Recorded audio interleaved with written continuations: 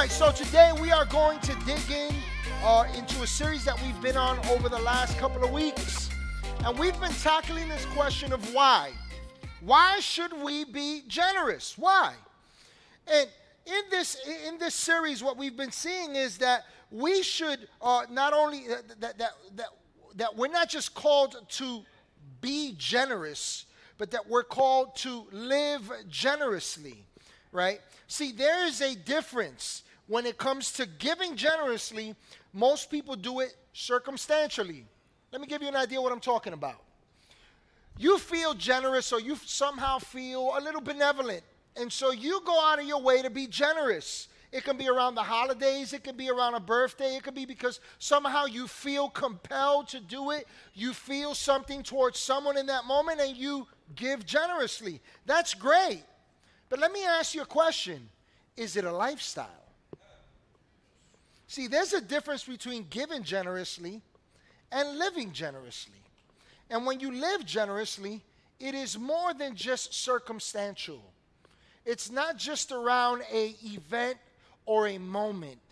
It's something that you live continuously.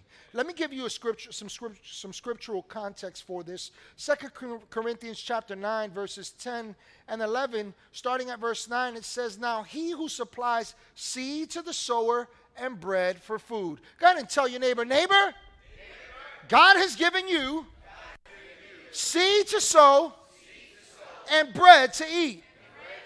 Now, I know for some of you, you're expecting that we're going to take a second offering. Don't worry about it. We're not doing that. That's not what this is about. But what I want you to see is that God supplies. He supplies seed to the sower and bread for food. And it says that he will also supply and increase your store of seed. Your store of seed. Notice what God increases. It's not your bread.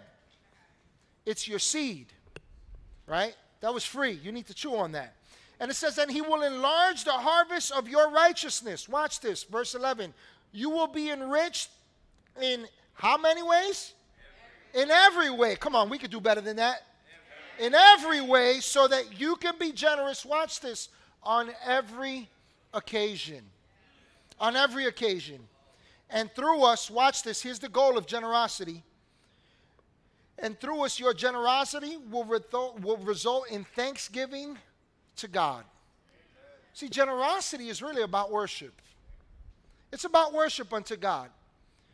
Now, I want you to consider something else, that it's not simply just worship unto God. Generosity isn't about what we do for people. It's really about what God is doing to us. Generosity is not for someone else. Generosity, my friends, is for you and me. It's for you and me. We're called to be generous, not only because we worship God with our generosity, but because God is trying to do something to us. God is trying to impact you and I. I don't know if you've ever thought about generosity that way, but it is scriptural. And when we withhold, when we cease to be generous, when we hold back, literally what we are doing is we are stopping the very thing that God is trying to do to us. And so in week 1, we learned that generosity changes our heart. The truth is that God is not after your money. God is after your heart. And if you look at Scripture, what you'll see is that Jesus spoke more about this issue of money than anything else. And there's a reason why. It's because the heart is closely attached to possession, to money.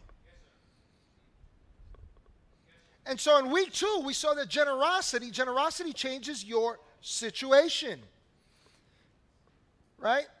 We saw that whether you believe in Christ or not, we all operate under a kingdom principle, God's kingdom principle, which is what you sow, you reap. And so God wants to impact our circumstances, and generosity is a portal to that. Well, today I want to invite you to get close and personal with God. I really want to stress this. I know I say this, and for some of us, it's almost cliche to you when you hear me say it because you're used to hearing it. But I really want you to just lean into God and His Word. I'm not here to give you my opinion. I want you to consider what God wants to do to you through this issue of generosity. Amen? And so today we're going to discuss the topic, it takes two. Say that with me. It takes two. How many? Two. Somebody wave two fingers at me. It takes two. Listen, from 2 Corinthians chapter 9 that we just read, we can see that there is a direct relationship. There is a correlation between living generously and receiving generously. And right in the middle, the bridge that exists that makes these two things possible and causes this flow is a heart that is inclined to operate in partnership with God. You know what generosity is? Generosity is a result of you and God working together. That's what generosity is. It's you and God working together in partnership. And so in 2 Kings chapter 4, we have the account of a woman who found herself in a bad situation. The way the scripture tells it, her husband, he was part of the company of prophets. And in those days, in those particular days, he was part of the company of the prophets, and all of a sudden he dies. And when he dies, he leaves a debt to a creditor. And this creditor, the scripture says, comes calling for the fulfillment of that debt. And so, because this woman didn't have it, and because her sons couldn't provide it either, according to those times and the customs and the laws, this man did what was right, according to the laws. What he did was he took her sons as slaves. Now, in this day and age, of course, we wouldn't do that, but that's what they would do back then to satisfy a debt that that could not be paid. And so when the prophet Elisha comes to town, the scripture says that she reports this matter to Elisha. Now, you got to understand that Elisha was God's man, God's tool, so to speak. In those days, the Spirit of God did not dwell in men. And so when Elisha showed up as the prophet, it was like God himself showed up. And this guy Elisha shows up, and she comes to Elisha, she says, Elisha, my sons have been taken as slaves. My husband is now dead, and he owed this debt, and what am I to do? And the Bible says that Elisha responded to her and asked her, what do you have in your house? Now, I want you to consider that, because it's an odd question in the place of need, right? It's odd because, after all, you're asking for help. You're asking for assistance. You're asking for a need to be met. And in essence, God says to you and I, well, what do you have? What do you have? And so in 2 Kings chapter 4, the second part of verse 2, listen to what she says to him. She says, your servant has nothing there at all. She says, I don't have anything. And then she says this, except a small jar of olive oil. And so we got to get the magnitude of what's happening here. Up until this point, this woman believed she had nothing. She believed she had nothing. And thus, she finds herself in despair. You ever been there where you find yourself in need? And you convince yourself, I have nothing. I want you to think about that for a moment. Closer review of this account reveals that she had everything she needed. Let me tell you why. Let me tell you why you have everything you need, even in a place of need. Because she had something that God could use to fill. And when you believe you have nothing, let me tell you what you still have. You still have skill. You still have opportunity. You still have life. You still have breath. Let me just put it very plain to you. If you're not dead, you're not done. There is always opportunity, especially for you, believer. See, because God is the one that provides seed to sow and bread to eat. That is God's will. The scripture says that he rains down on the wicked and the just. He provides for all. But not all take that provision and do something with it. And so the scripture says that this woman had something that she could fill. It was a small jar of oil. And so Elisha instructs her to go and ask all her neighbors for as many empty jars as they could provide. And so she goes out and she sends her sons, and they start knocking on doors, and they say, hey, do you have any empty jars? And see, for people, they have an empty jar, and they go, oh, sure, this is useless to me. But let me tell you, you are never empty of provision, as long as you begin to apply the principles of the kingdom. We're going to dig into this a little bit more. And so verse 4 and 5 provides us a powerful lesson for us to consider. It says, Elijah said to her, then go outside and shut the door behind you and your sons. Listen to what he says. And pour oil into all the jars, and as each is filled, put it to one side. So watch this. Here's literally what happens. She takes the small jar that she has with olive oil, and God says to her, use that small jar and take the empty jars and pour oil. Now, common sense says there's no way that this is going to work. If I pour this oil out, I'll have none left. No, God says, you use what I've given you, and you watch how the provision flows.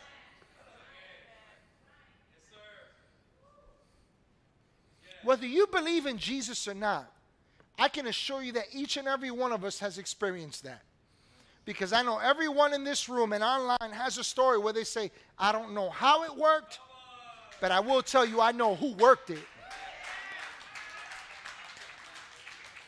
God is your provider.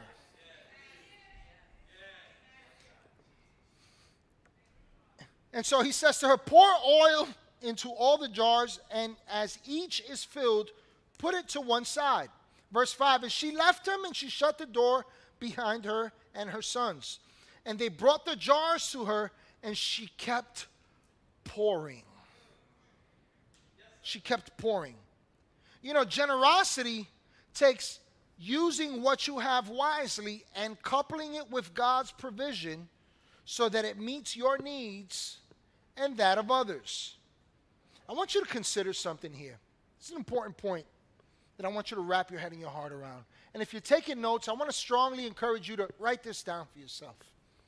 I want you to take a mental note of this and go back to this. A generous lifestyle is the cup that we place in God's hands to fill. So long as you and I are generous, we live generously, here's what happens. You can always bank on God filling your cup because God's is interested in filling others through you. And so generosity, a generous lifestyle, is the cup that we place in God's hands to fill. It's you making yourself available for God. Verse 7 reveals that because of her willingness to follow God's plan of partnership, get this, it took two. She says, I have nothing. God says, I've given you everything. Now do what I'm telling you to do. You see how partnership works? Partnership works not based on what you have. It works based upon following after the one who commands you to do so.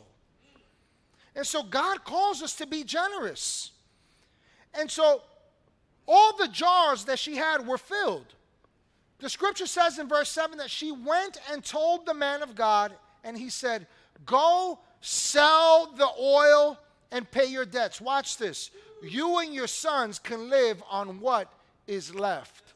Now get this. She went looking for a remedy for her debt, and God provided for more than her debt.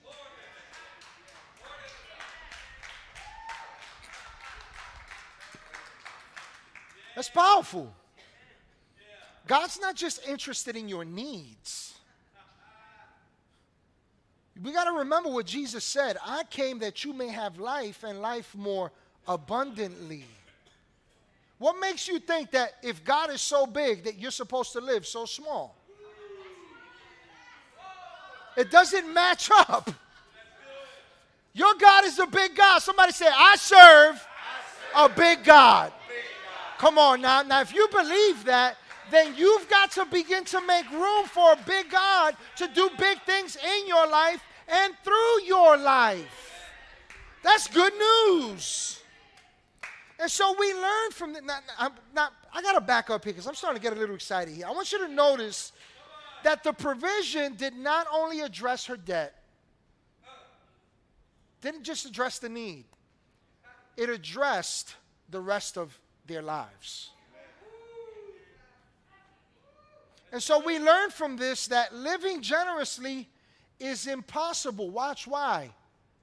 Living generously is impossible without partnership with God. It's impossible. This woman was willing to partner with God. She was willing to do the irrational. She was willing to follow after what the prophet, the man of God, God himself in essence speaking through this man, what he was calling her to do. And it led to her receiving generously and also living generously.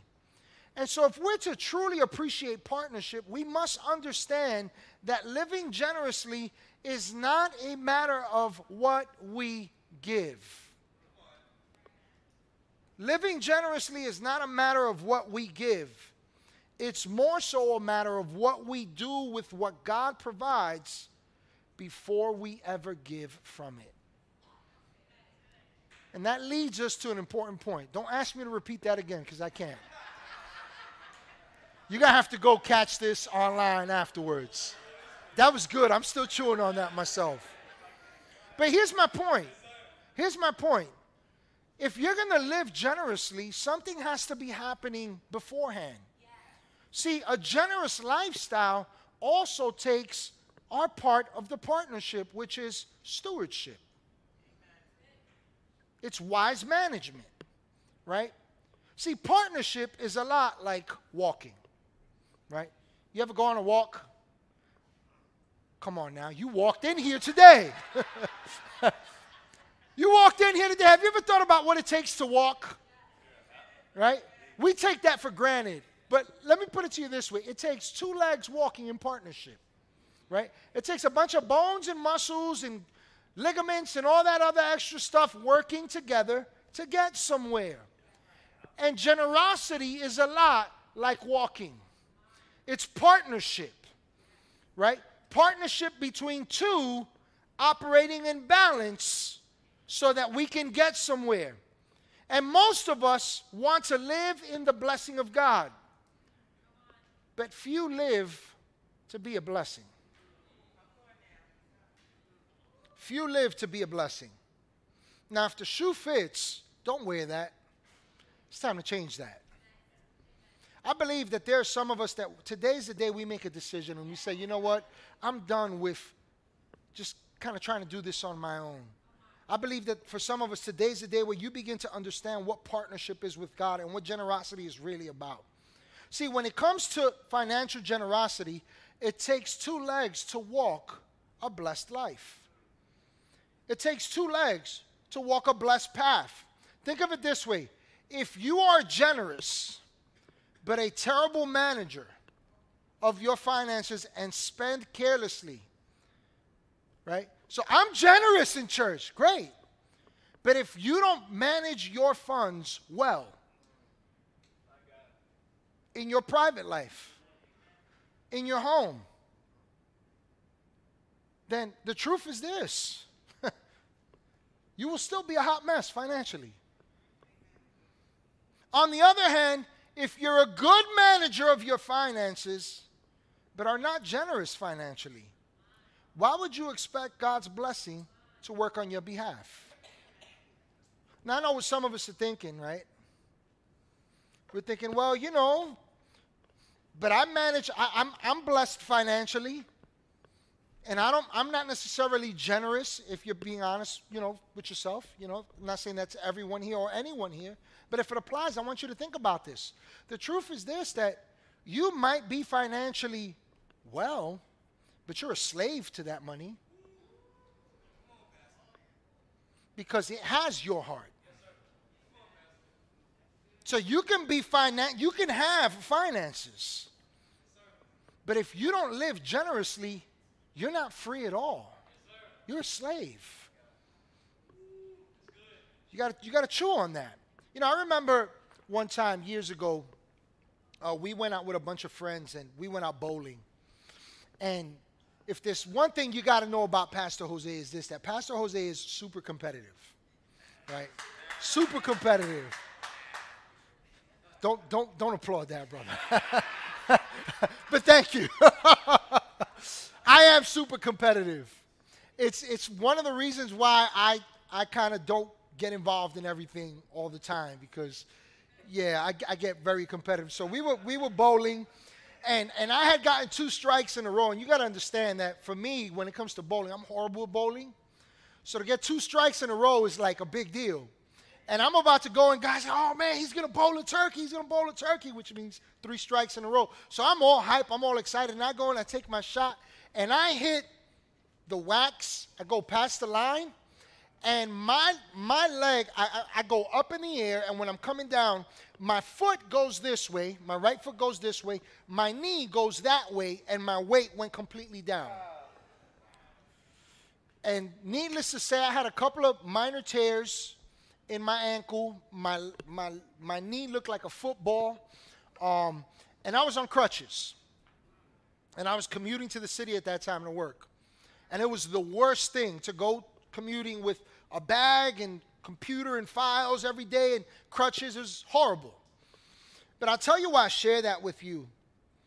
Because during that time, I was not walking balanced. Let me tell you what I mean. While I had crutches, I was not depending on one of my legs. I was depending on a crutch. And as long as I was depending on a crutch, while I had the ability to move, I was hobbled.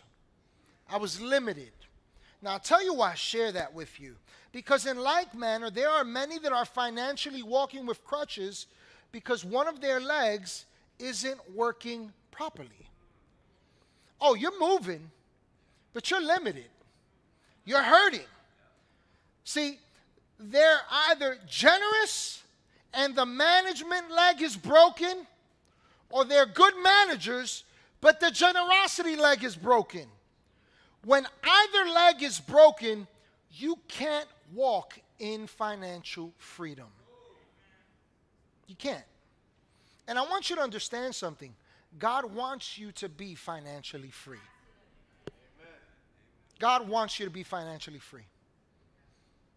In Luke 16:11, Jesus said this, so if you have not been trustworthy in handling worldly wealth, who will trust you with true riches? And so in this verse, Jesus summed up a parable that he just shared pertaining to the fact that God entrusts us with his provision. But what we see in this parable, and I encourage you to go check it out on your own time, what we see is that he holds us accountable to manage finances well. God holds you and I accountable to manage finances well. Here's a good question to ask yourself right now. How well are you managing what God has entrusted to you? And here's what we got to begin. This is the paradigm that needs to begin to shift. It's not yours. It's not ours. God gives us the power to create wealth. We're going to talk about that a little bit more in a second. But I want you to see that God expects you and I to manage the resources that are entrusted to us. And in this parable, if you study it, what we see is that the steward who had been entrusted with much, he suffered much loss because he was unfaithful to manage what he had. So you got to ask yourself this question.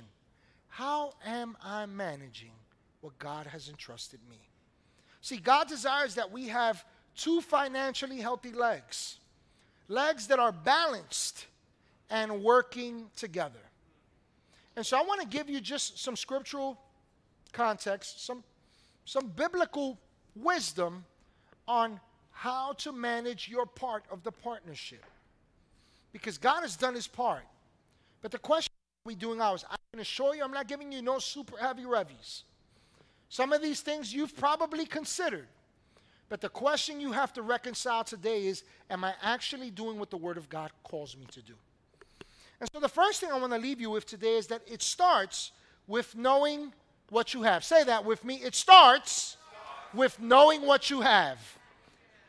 Someone's thinking right now, because I can hear you, you're saying, that's exactly why I can't be generous. Because I know that I don't have it. Stop. That's not what we're referring to. Listen to what the scripture says in Proverbs 27, 23, and 24. It says, know the state of your flocks and put your heart into caring for your herds. For riches don't last forever, and the crown might not be passed to the next generation. So let me give you some background on the meaning here. Flocks in these days, when this was written, were the equivalent of money because it was an agricultural system. It depended on sheep and animals and the land that you possessed, the harvest, the crop that you raised and you tended to.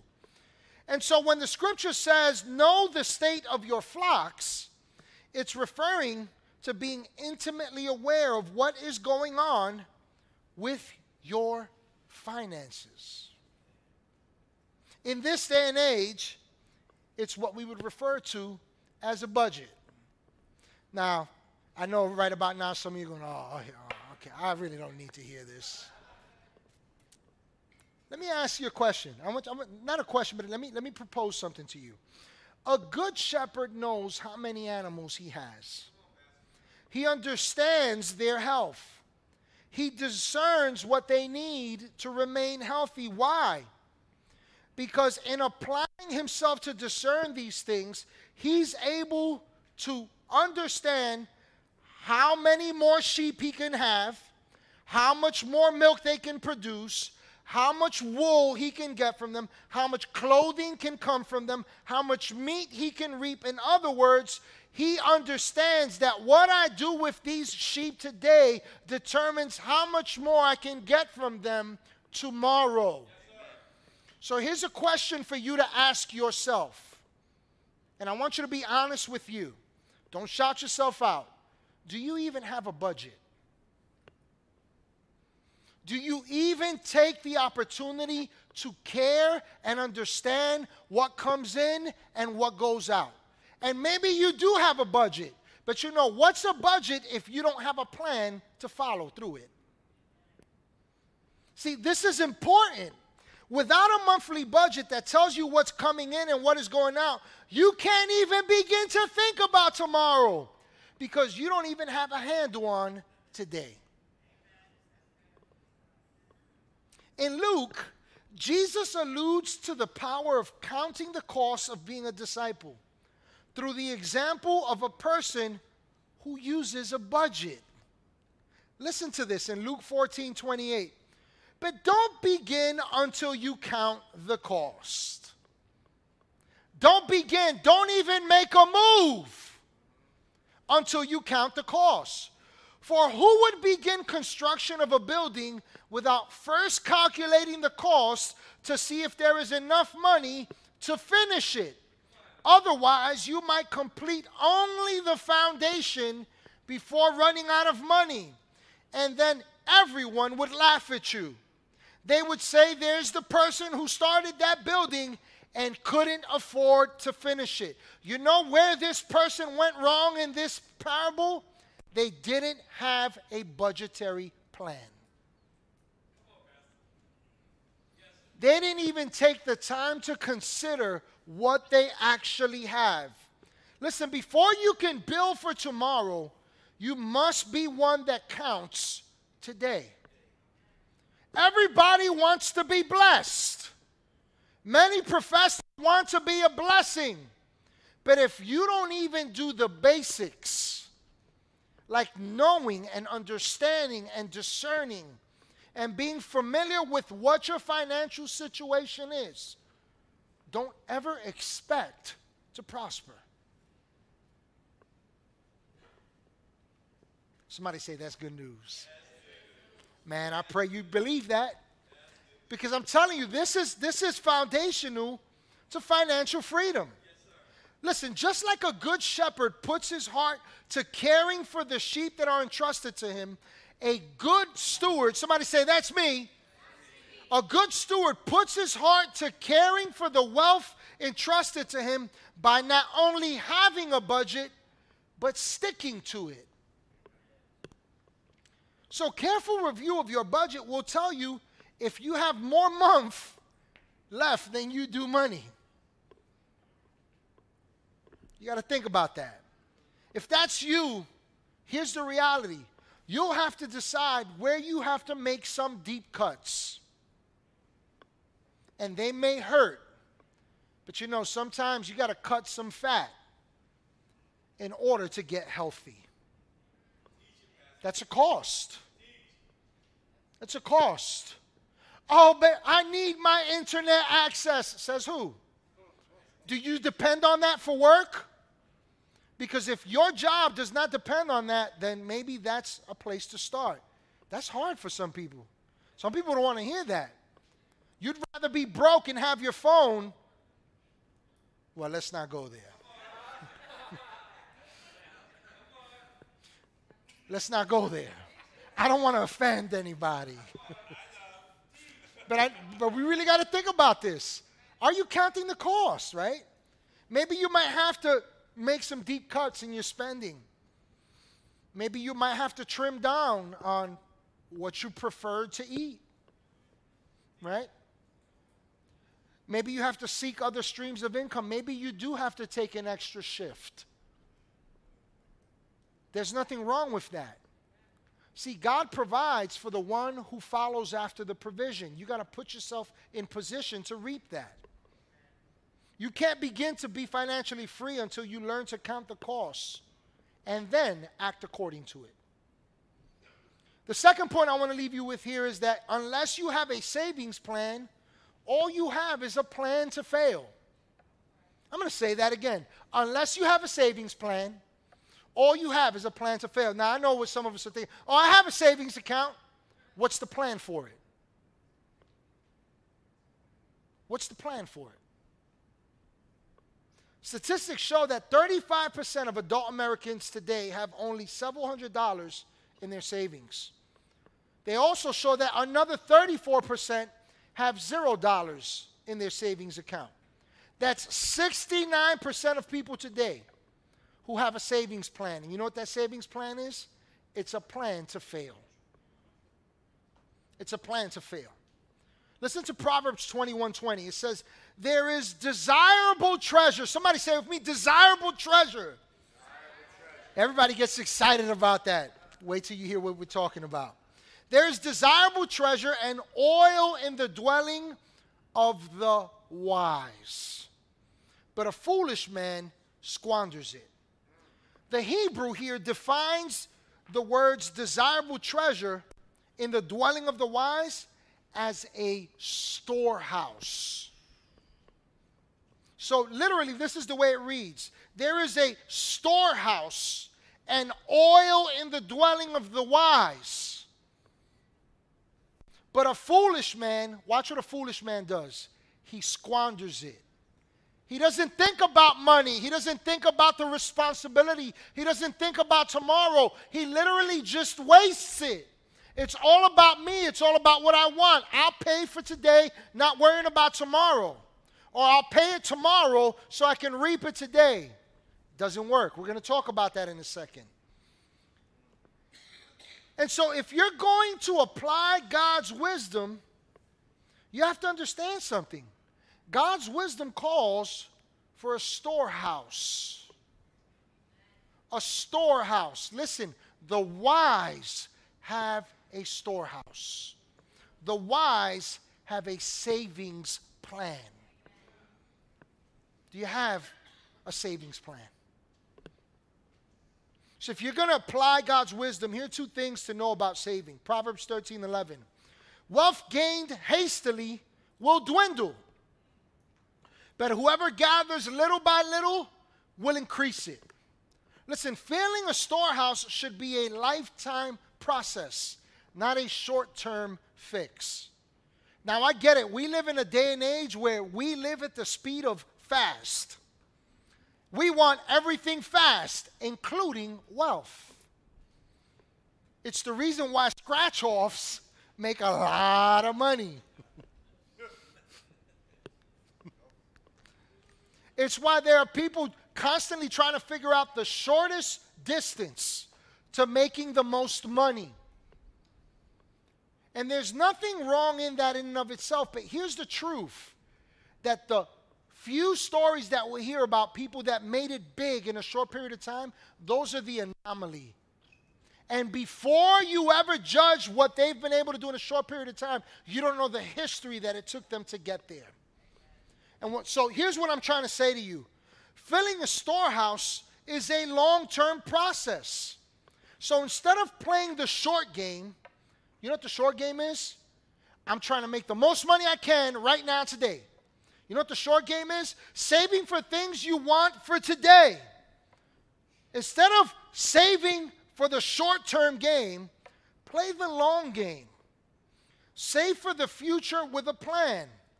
Let me ask you a question. According to the scripture, it says that a righteous man leaves an inheritance to his children's children. How many of you are thinking about your grandkids and the inheritance you're supposed to leave them? Does your savings plan even include that? I want you to think about that. Does your savings plan include advancing the kingdom of God? You have to have a plan. You know, being generous in the kingdom of God takes intentionality. It should be a part of your budget. Well, that was free. Listen, do you have a plan with your savings to be a blessing in greater measure? When you get an increase, do you think about your increase, or do you think about how that increase gives you the ability to be a greater blessing? Does that even factor in to what you do? You know what I have? And listen, I'm not boasting in me. I'm not. But me and my wife made this decision many years ago. And this was in the lean times. We said, we want to be generous with our giving. And then I remember meeting a gentleman quite a few years ago at some pastor's function that I was at. And this gentleman, he's a well-known author. I don't profess to know him like that. But it was interesting. This gentleman was in the room, and I was listening to him talking with a few of his friends, and they're talking about his watch. And they go, hey, where'd you get that watch from? And he goes, oh, this Casio, I bought it at Walmart. And the guy goes, yeah, you know, such and such has this, and this one has that, and very nice watches. And he says, let me ask you a question. What time does your watch say? Mine says the same thing. But here's what I didn't know about that man that I came to find out later. He's a reverse tither. You know how he lives his life? He tithes 90% of his income, and he lives on 10%. And you know what kingdom strategy God gave him? Write a book. Till this day, that book is one of the most published, purchased books in this day. Till this day. And so we made a decision years ago. We said, we want to be generous. So every year, my tithing goes up. Our tithing goes up by 1%. I hope to one day be able to just bless and bless and bless. Why? Because our heart is after the kingdom of God. See, why don't I share that with you? Because you got to have a plan for generosity in the kingdom. Got to have a plan. Proverbs 21:5 says this, the plans of the diligent lead surely to abundance, but everyone who is hasty comes only to poverty. I want you to see what increase requires. Godly increase requires a plan. The plans of the diligent. It requires a plan, and it requires diligence. It requires a savings plan, and it requires discipline. Do you have a savings plan for emergencies? Are you prepared if your water heater goes? Being very practical about this. Do you even have, how many, if you're a homeowner, I want you to just consider this. Or if you have your own place, or you know, whatever capacity, do you even have $1,000 just in case something goes wrong in your home? You should have that. You should have that. And if you don't feel bad. Start working towards it. See, the diligent, the disciplined in the kingdom, they have a plan. Do you have a plan for your legacy? Those that will come after you, do you have a plan for your children's education? Do you have a plan for your latter years? Do you have a plan for your giving? Once you have a plan, then you can be diligent. Can I just speak to some of you young people? Not picking on you, but I want you to think about this.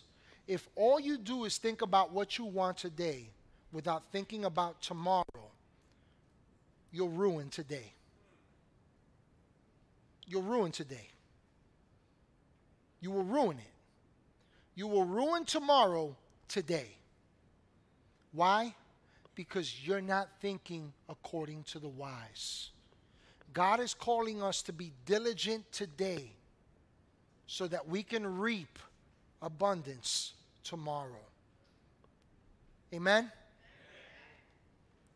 And so, here's just some practical wisdom. Don't save what is left after spending. Spend what is left after saving. I'm going to say that again because you need to write that one down. Don't save what is left after spending. That's how many people approach saving. Any efforts. Spend what is left after saving. Listen closely. If God's will for the wise is that we have a storehouse and you haven't saved anything, then understand this, that scripturally you don't have the right to spend anything. We don't have the right to, because we haven't even started doing what the scripture calls us to. Listen closely. I'm giving you seeds for financial freedom.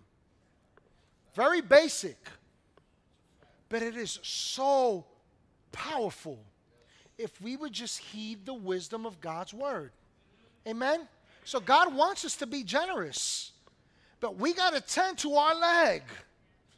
And these are just some things that will help you. Here's some other things real quick, and I got to close.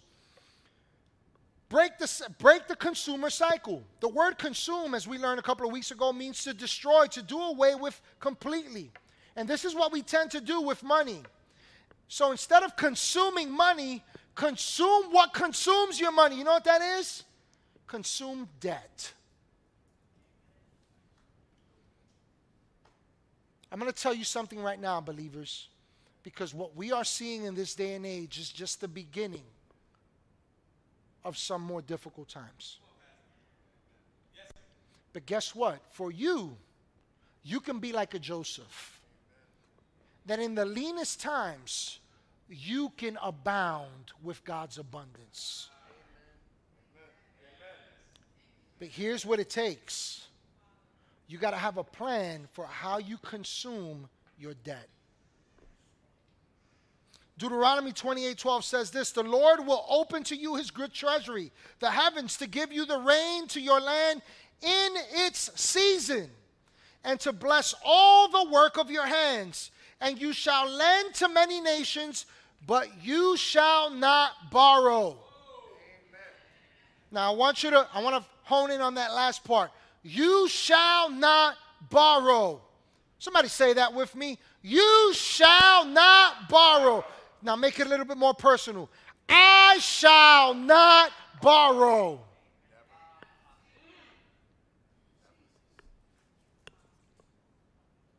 The kingdom of God is not made up of borrowers. It consists of lenders. God's plan and desire is to open up his good treasury to you and I, to rain his provision upon us. But listen closely to what the scripture says. It's in its season. The number one reason why people get into debt is because they don't take the time to learn the lessons available in lean seasons.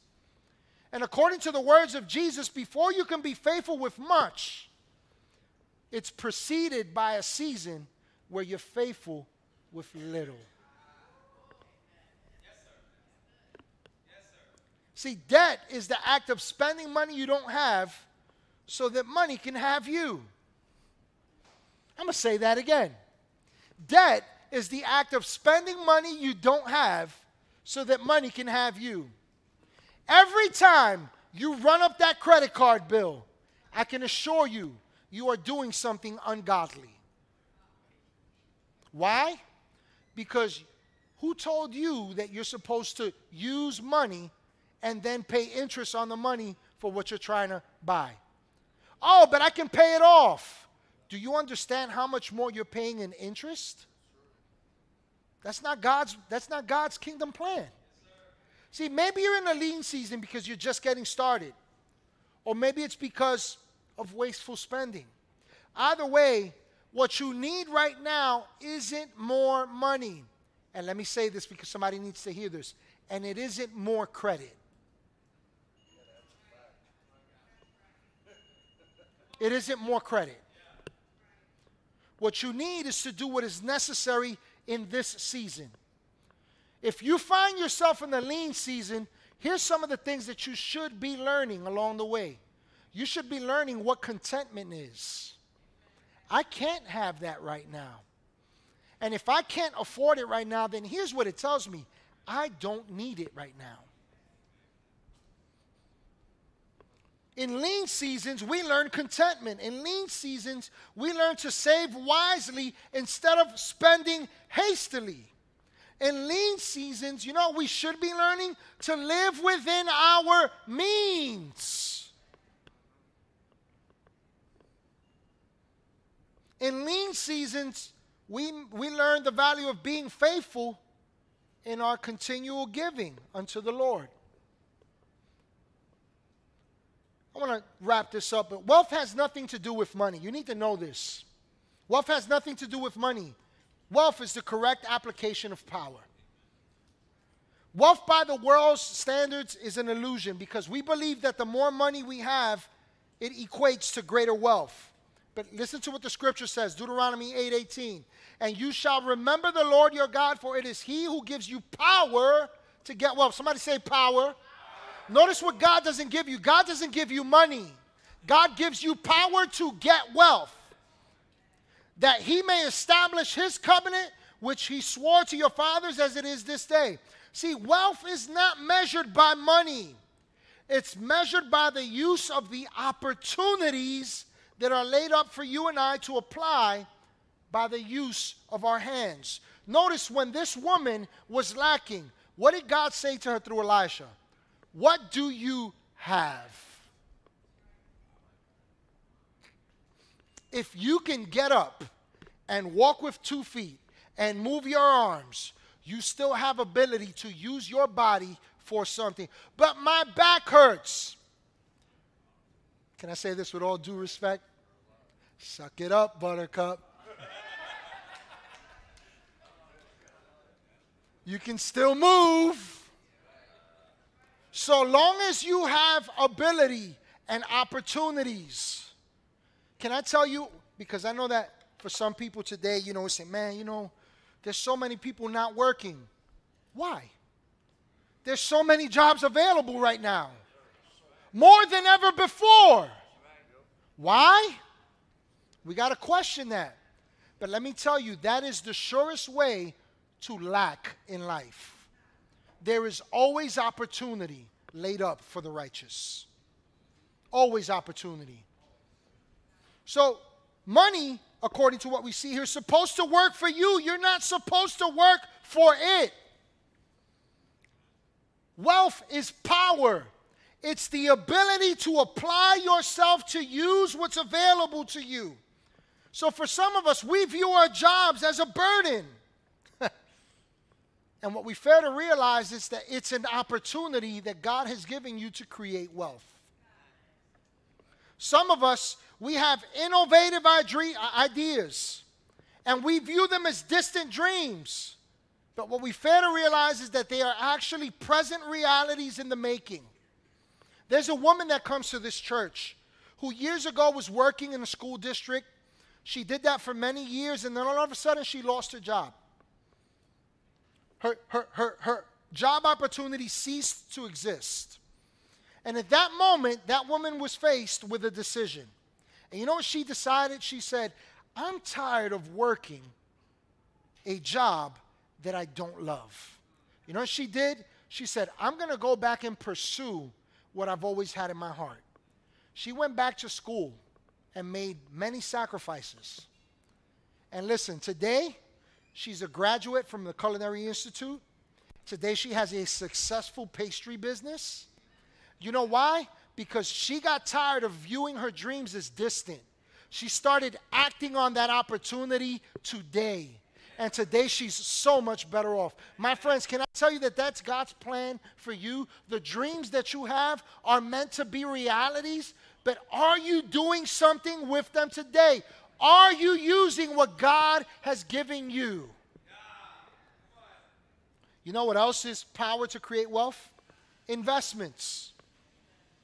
Listen, if you're not investing, according to financial experts, 15% of what you make should be going towards tomorrow. 15% of your income. You know what's one of the surest ways to multiply your financial means? Invest. You can invest, but if you're going to invest in things that appreciate in value.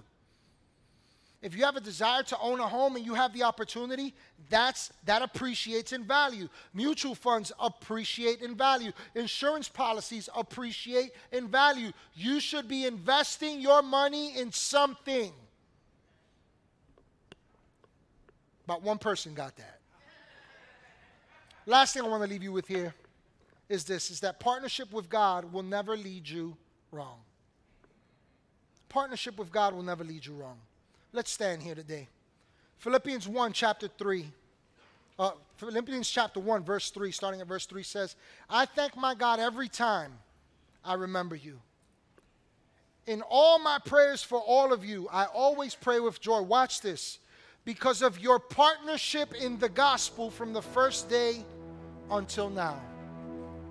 Being confident in this, that he who began a good work in you will carry it on to completion until the day of Christ Jesus. The Philippian church, whom Paul was writing to here, was comprised of people that understood the power of partnership.